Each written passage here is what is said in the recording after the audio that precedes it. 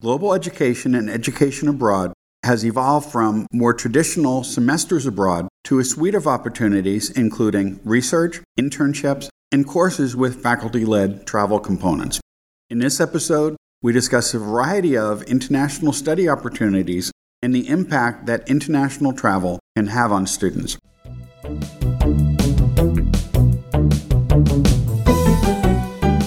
Thanks for joining us for Tea for Teaching, an informal discussion of innovative and effective practices in teaching and learning. This podcast series is hosted by John Kane, an economist, and Rebecca Mushtare, the graphic designer. Together we run the Center for Excellence in Learning and Teaching at the State University of New York at Oswego.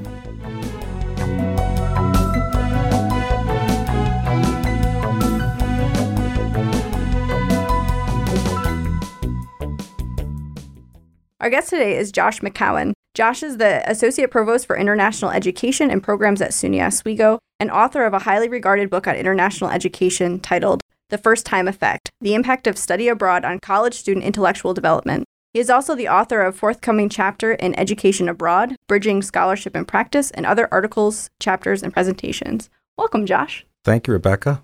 Welcome. Thank you. Today our teas are... I'm having black coffee. Again. I have English breakfast tea today. I have Bing Cherry black tea from Harry and David today. I did have English breakfast tea at breakfast this morning at home. So I had some tea already. All right, good. I hope I'm in the right place. Okay. Yeah. As long as you're pumping tea through your system, we're good. Yeah. It's still there.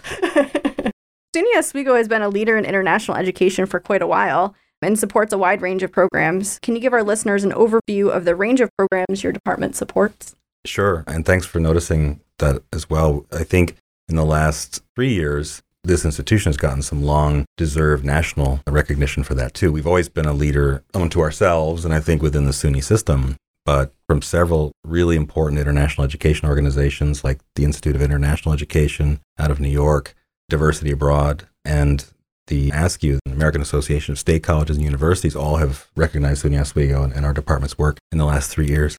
Wow. Where to start? I think it was good for me to sort of articulate those recognitions because I like to think that we're being recognized for all that we do internationally. I think that sometimes it's one program or one location that may get the headline or the spotlight of the moment because it's interesting or maybe it's relevant or the curriculum is something noteworthy or important to the day. But really, I believe we are as comprehensive an international office and international offering as you'll find. So we have many existing programs abroad that have been running for decades. So we're talking about semester-length programs to London and Paris and Barcelona, kind of the more traditional format and traditionally most popular destinations in Western Europe, and those still enroll.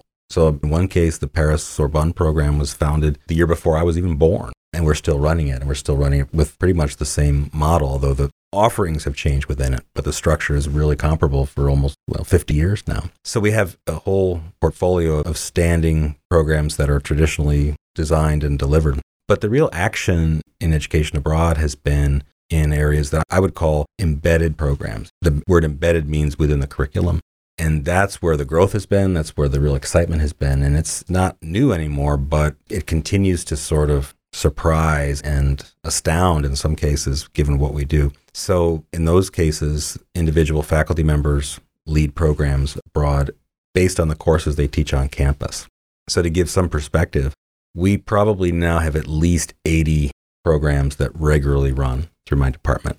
And in any given year, 400 or this year over 500 students studying abroad or spending some time abroad as part of their academic program this year. That's just this year. That's great. Yeah, it's astounding. One of the recognitions that we've gotten was from the Institute of International Education Generation Study Abroad project, where we achieved our goal of 20% participation rate from SUNY Oswego undergraduates in education abroad, which is just huge for a college of our size and traditions. When I came here in 2001, I think we were sending abroad 3% of our students, and that was considered pretty good at the time.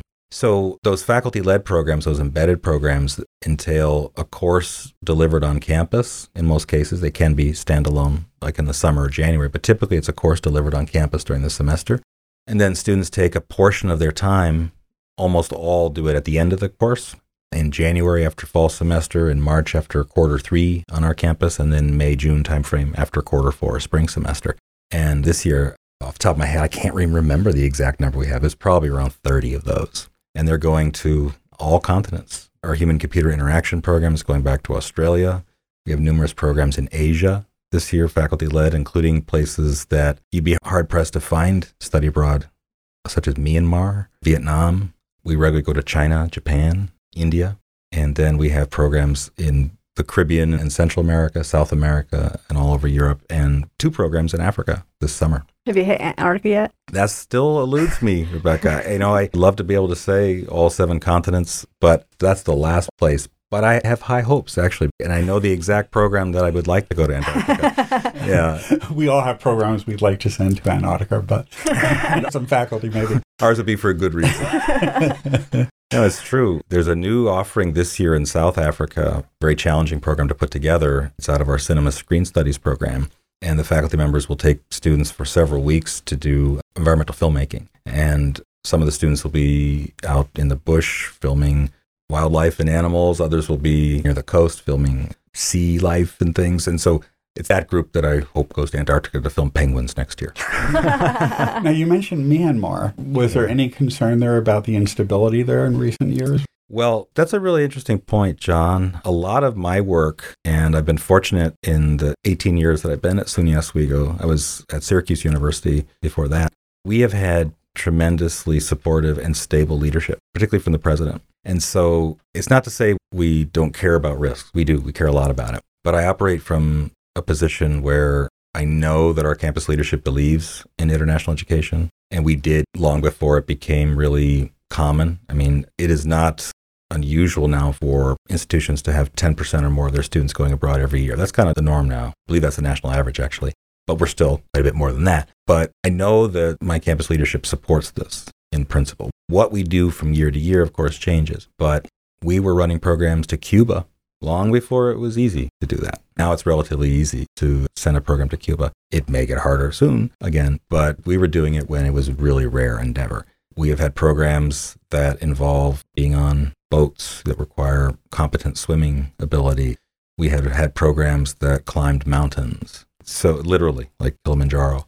So yeah, there are always risks. So the risks can be political, they can be health, they can be personal safety and security. So we've never shied away from that. To me, the question is, what's our business there? What reason do we have to go? I like to say to new staff, for example, that I don't just throw a dart at the world map and decide we're going to open a program there. And I think this gets at the organizational power of SUNY Oswego, and properly done, how international education anywhere can fit into an institution's culture. In the case of Myanmar, it was an initial relationship I made through one of my volunteer activities. I was a volunteer mentor to a program essentially that was providing distance learning tutorials to would-be international educators in Myanmar. So these are people who were trying to develop the skills, the abilities that I have and others have here. But in a country like Myanmar, which was really opening up after many decades of military dictatorship, arguably still is opening. It's not quite opened all the way, but it's more open than it was. So they were trying to instill, and there was a grant for this, to instill that ability in Myanmar higher education institutions so they could become more globally connected. And so I volunteered for that. This is what I do in my spare time. It complements it very well. I know. I look for interesting activities like that do complement what we do, but also that I found interesting because I didn't know much about Myanmar. And so I was paired up with a medical doctor who had essentially a private medical school, and then he was trying to become more internationally aware. So long story short, he eventually visited us here in SUNY Oswego. We hit it off, and I introduced him to several faculty members, and one of them made a good connection there on her own, and now she's leading a program, our first ever to Myanmar, and particularly looking at transitions from dictatorship to democracy. And she teaches in our political science and global international studies department.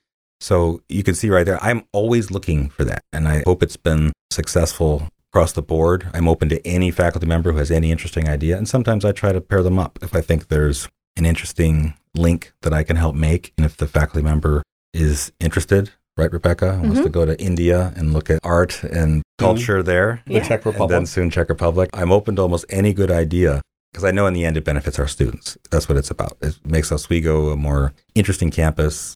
It makes our education stronger. And I know from a research standpoint that all those things contribute to a student's intellectual and academic abilities in ways that we're still just beginning to understand, but I think are more and more proven. And we should know that we did record an episode a few months back where we had two people talking about one of their study abroad experiences. So two faculty members, Casey and Jeff. Yeah. And we'll include a link to that in the show notes if anyone wants to hear about the faculty side of the experience. And we'll be interviewing Rebecca when she gets back sometime this fall. Do faculty-led programs attract a different mix of students than the full semester abroad programs?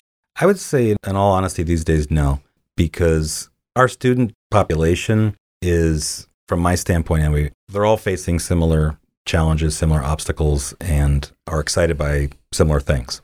And I think it's important to say that to an audience who might not be as familiar with education abroad, because study abroad, as we used to call it in the old days, it really used to be an elite activity. And it was something most students didn't do. I never could have done it had I not gotten a really good scholarship as a student. And so it used to be a boutique activity. And it really isn't anymore. And I would say that any institution that wants it to be mainstream can. It's not that complicated to do. You just have to believe in yourself, have some funding and staffing, but even after a while, that can become self-sustaining. So we no longer are looking to create a program that students have to really, I don't want to say like be selected for, but that is how the industry used to look at study abroad, that you had to be really a special kind of student. You had to be an ambassador, which is a term I reject actually, an ambassador for your institution, ambassador for your country. That used to be the mindset. And so by definition, it was exclusive in the old days. And so the current thinking, and I think anyone who wants to expand it needs to really embrace this, is that it's an activity potentially every student can do. And when you go there, you have to accept who your students are. And our students are bright and they're ambitious and they're articulate and they're maddening and they're naive and they're stretched for time, attention, and resources, all of those things. And if we're educators, we need to educate them. And education abroad is part of higher education. So I look at it that way. So in that sense, I think the students who go on faculty-led short-term programs or embedded programs, which is now by far the majority of our education abroad population, I think those are students who might have been introduced to the idea by their professor in that class. And that's what's kind of cool about it from my standpoint. By involving so many faculty members, we have the ability not just to have education abroad be promoted out of my office, but now I think I count over 30 faculty members this year are involved with our work directly. And they all have friends and colleagues and people know what they're doing. So I like to think that in all these classes around the campus, professors are talking about study abroad, talking about their program, and that if a student hadn't been to our study abroad fair or hadn't been on our website or one of our sessions, they could be introduced to it that way. And so I think potentially that student might have not have thought about it before, whereas a student going for a longer program, a semester program, even summer, might have been thinking about it longer because you have to prepare more. But these days, I really look at them as the same or very, very similar. I was thinking from the student side, we have a lot of rural students who often haven't traveled very much, and that a 1 week experience, say, might seem less intimidating or threatening, and it might open the possibility of study abroad to students who might be a little concerned about a longer term experience. I think that student definitely is still out there. Students from predominantly upstate New York were the traditional student population of this campus. But as we know, our campus is a lot different than it was 10, 20 years ago. And so I think now the majority of students are from Metro New York City area. I know in my class, I teach global and international studies on campus. I always ask at the start of the semester who has traveled abroad before, and I'm astounded how many already have. So I think it's becoming more common, and many students have relatives in other countries. They may not think about international travel as part of an education yet. Could be just visiting family or vacation or something like that. So I think in that sense, we still have the opportunity to reach people with education abroad, even if they've traveled before, but to think about it differently, to think about their travels as part of their overall academic experience, maybe even as part of a larger campus effort to have them grow and develop into the best students we can. So I think that's why I think about study abroad in those terms. And it's great to come on a show like this because I realize that a lot of people don't know that. And it's something which in our profession we take for granted now. But it's important to keep expressing this to larger audiences that there are regular high school programs that go abroad. I was at the airport not long ago and one of our faculty colleagues was picking up, I think, her middle school age daughter who had just been on a school trip abroad. Kids are doing all kinds of things. By the time we get them, many of them may have had that travel experience, but it's still up to us to take them where they are and move them forward. I actually had traveled abroad when I was a freshman in high school to France, Germany, Switzerland. I know that as a student, I came from a working class family and I never thought of travel abroad as something that could possibly be something that I could do. But as a graduate student, I presented a paper abroad, and that was my first international experience. That's great. And it opened up so many doors, and now I try to take every opportunity to travel, as you know. But, it really changed things for me. And so I think you're right that faculty are reaching some of the students by talking about things in the class. I taught a freshman class this year, a first-year student class, and we have a couple of first-year students going with us to the Czech Republic, that's a great who had never traveled. That's a great story. I love to hear that. So that's really exciting, and I think it works. I know in your book you talk a bit about this first-time effect. Can you talk a little bit about what that is and the power it has on students? I'd be glad to. And that book came out 10 years ago now, 2009. And the research collected was a few years before that. And so, I could probably use a second edition with some updated research samples, actually, because in a nutshell, the important finding from that book, which it did hit, at least within our profession, it hit the audience that we were seeking pretty well. It spoke to how students change after they study abroad and through the process of education abroad in general. Because for as long as there has been something called study abroad, or now education abroad, and just real briefly, education abroad includes internships and research and service learning and things like that. So we say typically education abroad now. But for decades, people who did this for a living and professors who saw their students go abroad for a semester and come back saw something different about them. And no one could put their finger on it. No one could say, what is this? They just seem different. And are they more mature? Well, not quite. Are they more focused on their studies? Yeah, but that's not quite it. Are they more interesting and smart? Well, not always. But there was just something about them that was different. And I felt that too. Again, I was from a similar background, and thankfully the university I went to made study abroad really accessible, and I had a good scholarship. And when I came back, I remember my friends who were there who had not gone abroad, there was some gap between us. It was hard for me to put my finger on. So I sought to do some research to try to answer that question. And it's far from answered, but at least I think I made a contribution. And there's a scale called intellectual development.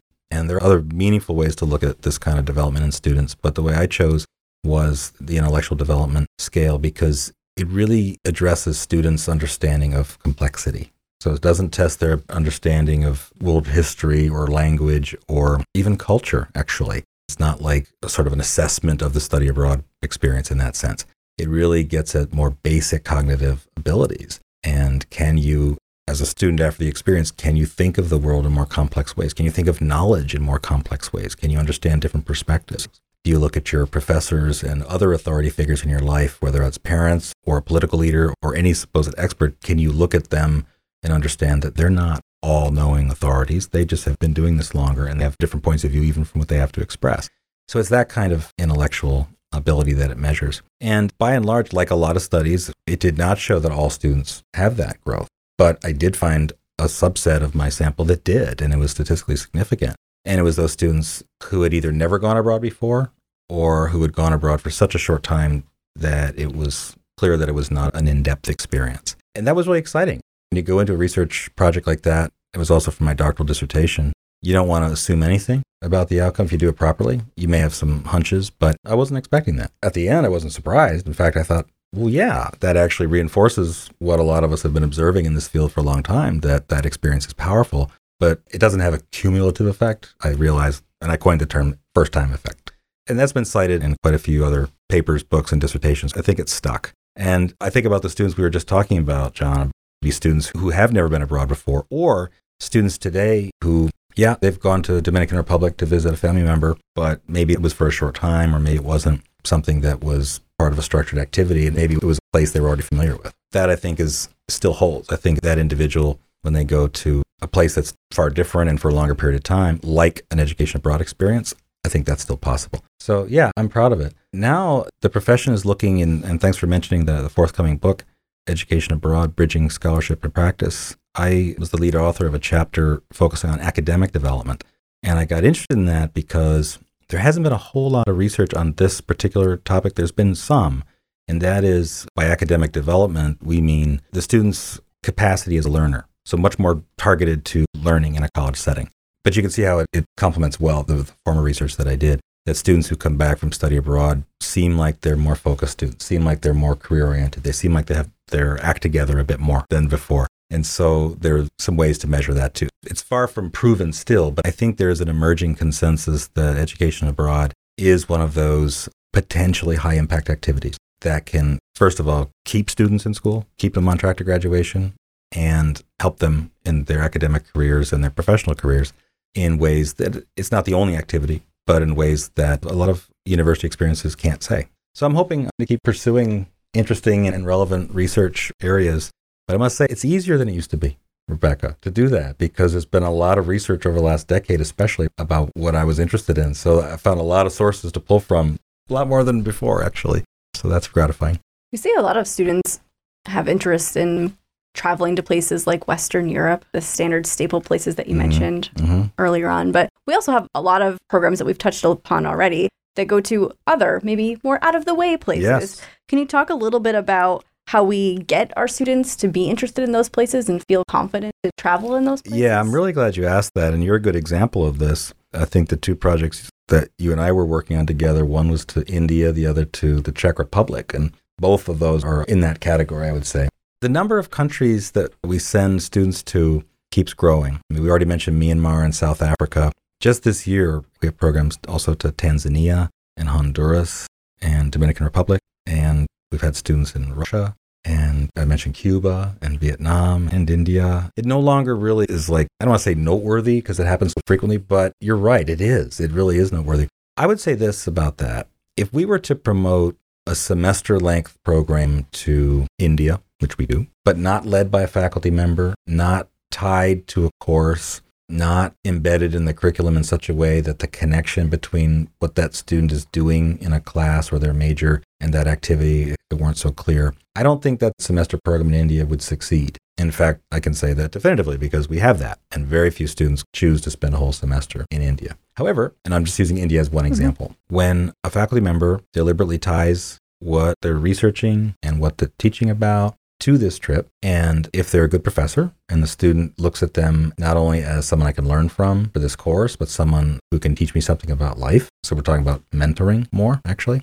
And if that professor is willing to put themselves out there and also be a program leader, which involves not just knowing your subject matter well, but getting on buses and subways together, sharing space, being in the same hotel, having breakfast every morning, seeing them on good mornings and bad mornings, and being willing to say things like, I don't know, we're going to have to figure this out, which happens on all of our programs all the time, no matter how well they're run. That actually creates the kind of authentic interaction that this generation, they say, craves for and increasingly demands. It's one of those situations, I think, where if travel itself is now not as difficult as it used to be for lots of reasons, but yet education abroad is still growing, the value that students see in it, I think, comes from that. It's learning. Yes, I'm going to India, but I'm going with someone who I really want to learn from, and I really see as someone who can help me understand this place. Maybe going there for a semester is too intimidating. Maybe they don't see the value in it either. And so the role of faculty in those cases is crucial. They have to be the people who are willing to put themselves on the line, really, not just a program. The students saying, I'm going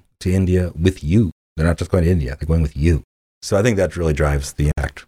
Can you talk a little bit about how when we take students abroad, we help them make sure that they're not reinforcing stereotypes and assumptions, but actually learning about culture and growing? I think we should do that in all of our courses, of course, on campus too. And others have done a lot of research on intercultural development, for example. It's not really my area, but I think it's incumbent on all of us when we're in this role to do our homework and make sure that students do see the country authentically.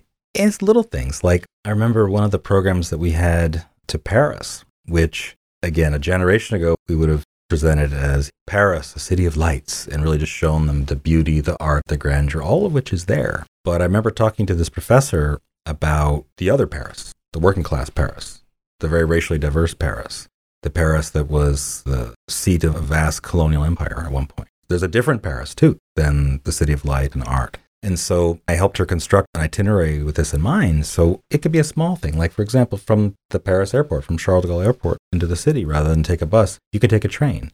And when you take that train, you go by neighborhoods and you see graffiti and you see things about Paris that are really not beautiful. They're authentic and they're important for different reasons, but they may not have all have been what that student had in mind when they first thought of the idea of Paris. So I think if you approach study abroad that way and make conscious choices, and then deliberate steps that eventually become an itinerary, and you're thoughtful about it, you should get there. There should not be an opportunity for a student to go someplace and come back and just say, it was awesome. and only be able to talk about fun things that they'd seen in books before, now they see in real life. That's a tourist trip. And so education abroad really, these days, this is what really we should be doing. We should be constructing programs that add to students intellectually and academically, and as faculty who lead programs to make sure exactly what you said, that we are showing them the authentic reality of places, even if it differs a little bit from maybe what the student had in mind before. That's our job. I think one of the interesting things that happened when we were in India is we went to the Taj Mahal in May when it's hot, and we were there when mostly Indians were traveling. So it was mostly families that were traveling from other parts of India. And so that experience was very different than a touristy kind of experience that you might have had at a different time of the year. So we ended up having a lot of discussions about the difference between, we're an international group and we put our shoes here. Yeah. And really having to break that down. So that was an interesting learning moment that was far more learning than one might have thought. We went there because it was an important architectural work, actually, for the course content that we were teaching. But it ended up being this much bigger learning moment. You're speaking also to the importance of faculty preparation and credibility in that moment. And again, if this is for an audience of people who work at institutions that maybe are not quite there yet, or you're aspiring to that, one of the main points I made when I give presentations and talks on this is that it isn't that hard to get faculty to that level. Some faculty come equipped already. Maybe they were from the country where they're traveling to, or they travel there already, but most don't, actually. And so as part of our administration of education abroad, I build in to budgeting and I build into the sustainable operations of the department funds for faculty development travel. Before I ever want a faculty member to go abroad with a group of students, they need to go there themselves and learn those things and chart out for us what is that ideal itinerary. Now we have to make choices. We have to make good choices about how we use funds like that. And there's a competition for it and it's overseen properly. But we do have, in that sense, it's almost like a company might have a research and development, R&D aspect to it. In a way, it's that. It's making sure our faculty are developed. And I think at this campus, that was not always widely embraced. It is now. And I see faculty members who have just been hired come to me and say, I heard you have some travel funds. Word's getting out even before we actually announce it each year. But if we do that well, we'll ensure that the program is safe and properly run, because that professor, when they're a program leader, they are the institution. No one else is with them in most cases. I'm not there in almost all cases. Other staff usually don't accompany programs like that. So if you're halfway around the world, even if you have a good itinerary and good trip connections and things like that, you're responsible for everything, really. And so we make sure faculty are as prepared as possible for that. And I think that's a key to the success of it. It's work, and I think you could attest to that. It's still work for the faculty member, but you're not doing all the work. You're supported and prepared by the institution as much as possible. And together, if we do those things well, all of a sudden you go from 3% to 20% participation. You go from having maybe one faculty-led program in the summer to 20 or 30 a year. It's incredible. Yeah, and you pick up, if you're lucky too, and put yourself out there, one or two national awards that people find and say, hey, you're doing something special. Because I think we've been doing something special for a long time, and it's nice to see that. And we should know that about 23 to 25% of our audience is from outside of the U.S. Oh, great, so if there's anyone from institutions that might like to establish a relationship, we'll include Josh's contact information in the show notes. My staff are going to kill me, though. We have too many programs. No. Yeah. Sometimes my staff, who are great, they're incredible people, and all true believers. You have to believe in international education. I will say that for faculty who don't think it's a lot of work, once they get involved and realize it's work. But if it's work you believe in, it doesn't feel like work. And that's what we try to do. But sometimes they think I never say no to a program idea. And I do say no sometimes. But there are times when I think, oh, that just sounds really cool. We got to do this. We got to try this. And we have enough experience, I think, and connections that we make most programs doable. And when it's not, I will pull the plug on something if I have to for various reasons. But usually we go for it. You talked a little bit about some of the preparedness for faculty in terms of traveling ahead of time. But are there other things that faculty can do if they're going to take students abroad to make it a really effective experience? I think that it's not wholly dissimilar to classroom teaching in that I think you have to see yourself as others see you. I think a good teacher does that. I mean, I'm not an actor, but maybe that's what an actor does. Be able to see how students might view you. I think that the difference is 24/7. So imagine that you're with a group of students all day, every day. Again, not just an hour and a half, twice a week. That's different. I have gone to the lengths of having a mandatory training with all faculty. I used to do it much more informally, but for lots of reasons, not just the risks abroad, but I think with success and growth comes scrutiny and attention, and you have to be prepared for that too. So whether it's students with disability issues or Title IX issues like that, as well as some of these more far-flung locations that involve longer flights and riskier scenarios, we just have to be more aware of the preparation and training and kind of legal compliance, for lack of better terms. So I do have a mandatory training session for faculty, and I go through those things. And yeah, occasionally we scare some people off, I guess, because the idea doesn't turn into a proposal and never turns into a program. So I think it's important to be clear with faculty like that. I will repeat that overall we are growing and growing strongly, including the number of people who are requesting to lead programs and then leading programs.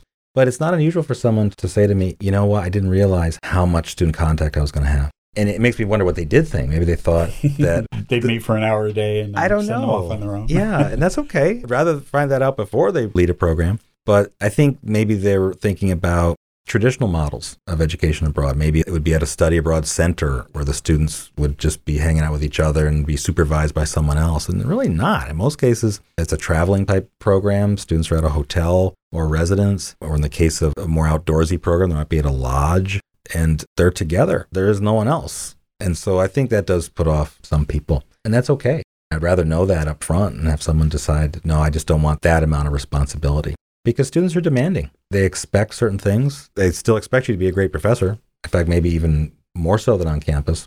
But faculty have to watch out for students' mental health, their physical health, their interrelationships. They assert things. They have to administer discipline at times. There are aspects to this. In a way, when I say they are the institution, I mean, imagine all the offices on this campus rolled into one person. That's kind of what it is. But it's also super fun. And I think the people who thrive in it realize it's a really unique opportunity, not just to talk about what you know, but to be the person you are or think you are in a global setting. And or a lot of the things you don't know. Right? And to learn. Right? Yeah. Because you learn together when you're abroad. There's things that you just don't expect or whatever. And you investigate and you learn together. That's what I meant by authentic. It's interesting how that word is being used so much. There are so many ways to travel. You can go online, go on some vacation site. It's easy, much easier than it used to be. And there are so many ways to learn about the world. You can watch PBS, you can watch documentaries, you can listen to podcasts. So to be special, it has to be different. It has to be something really targeted and led well and interesting. So I think when we do that, students are drawn to it because the result is something intense. And that's when the learning happens, right? We wish every class of ours on campus were like that. I wish every class was like that, but usually it's not. Education abroad, properly constructed, it can be. Especially the faculty-led model. It's a shorter model. If you plan well, it can be really high impact in a short time. As we bring in more students from New York City and from traditionally underrepresented groups, the average income of many of these new students may be relatively low. How can low-income students afford international travel? For higher education in general, this is one of the biggest questions of our times, right? How can we get this incredibly bright and ambitious population of young people in our country educated and prepared for their own futures, but also our future, our collective future. And I do believe education abroad plays a part in that. The growth in it has not come without, I think, some really creative approaches to that very question. So I've tried very hard to keep our education abroad programs as affordable as possible. In some cases, a student can choose a semester-length program, for example, that doesn't cost them, when all is said and done, that much more than being here. I try as hard as I can, controlling what I can control to keep costs as low as possible.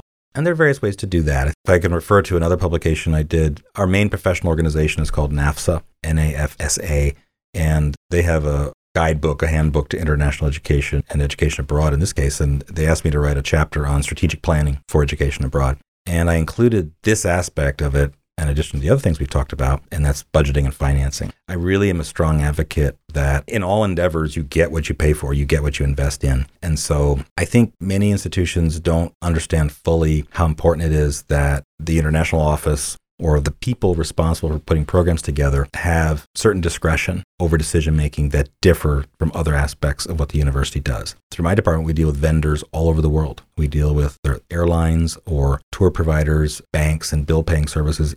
You have to be able to do that. If you put that in the same structure as folks who are buying copy paper on campus or contracting with vending machines, it just doesn't work, and it won't succeed. It flat out will not succeed.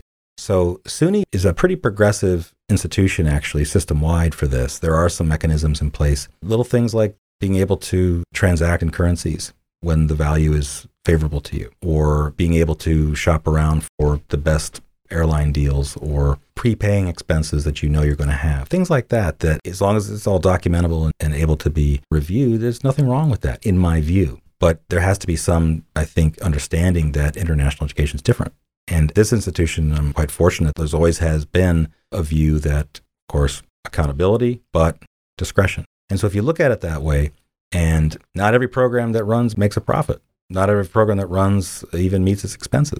If I had to cancel every program just because it might lose $1, we wouldn't be running a lot of the programs. And so the ones that can, or the ones maybe you're fortunate that there is some favorable cost outcome. Maybe you're planning on an exchange rate being X and instead it's Y. Okay, I didn't have to spend as much on that. Well, how about the program that in the end you had to spend more on? If you approach it holistically like that, and I hope I'm doing that reasonably well, you can price programs in a way that aren't out of touch for students. I think it really starts there. And also, we have to make sure we are running academic programs. And so earlier when I said we're not running tourist trips, I think that applies to this discussion too. Students can use financial aid for this. They can.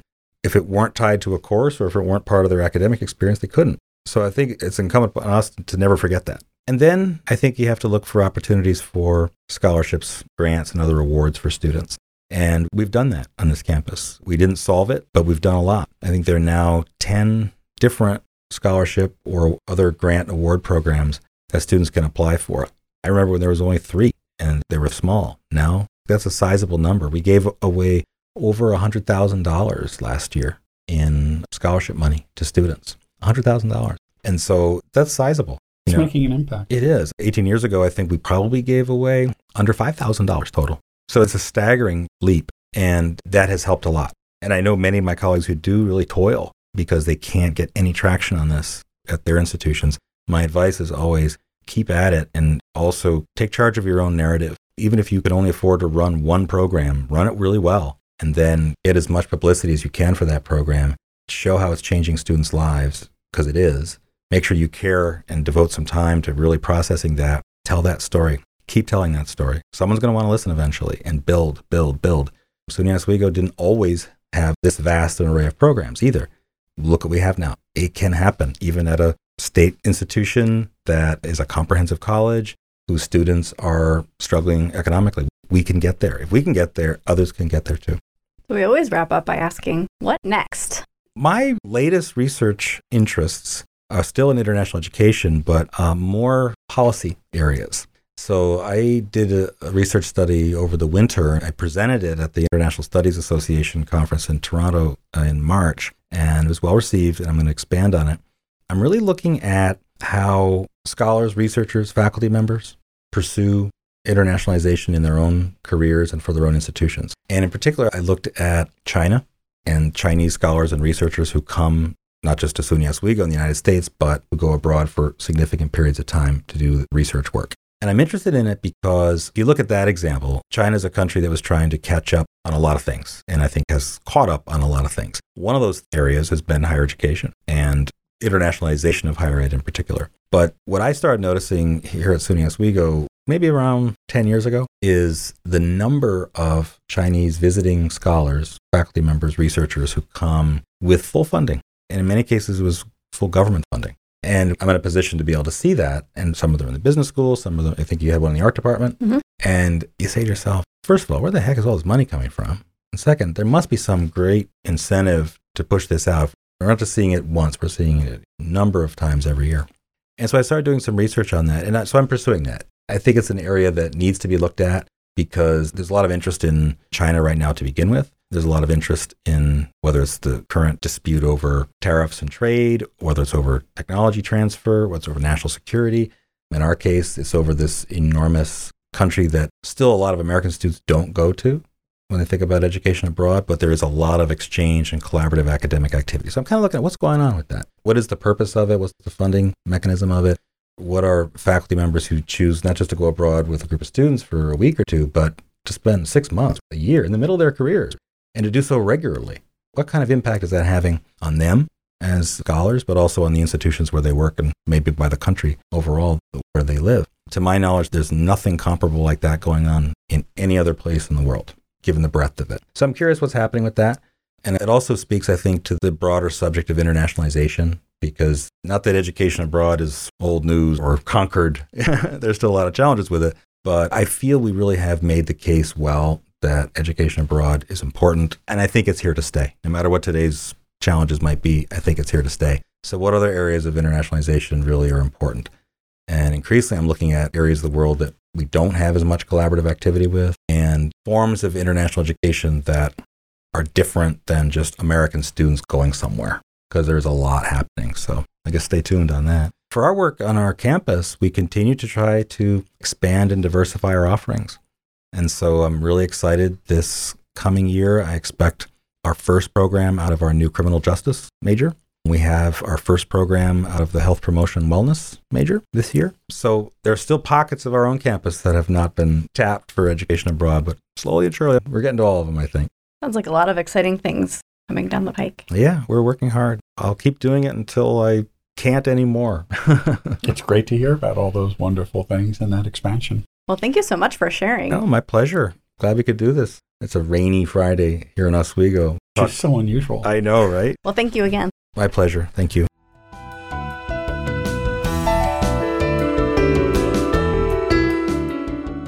If you've enjoyed this podcast, please subscribe and leave a review on iTunes or your favorite podcast service. To continue the conversation, join us on our Tea for Teaching Facebook page. You can find show notes, transcripts, and other materials on teaforteaching.com. Music by Michael Gary Brewer.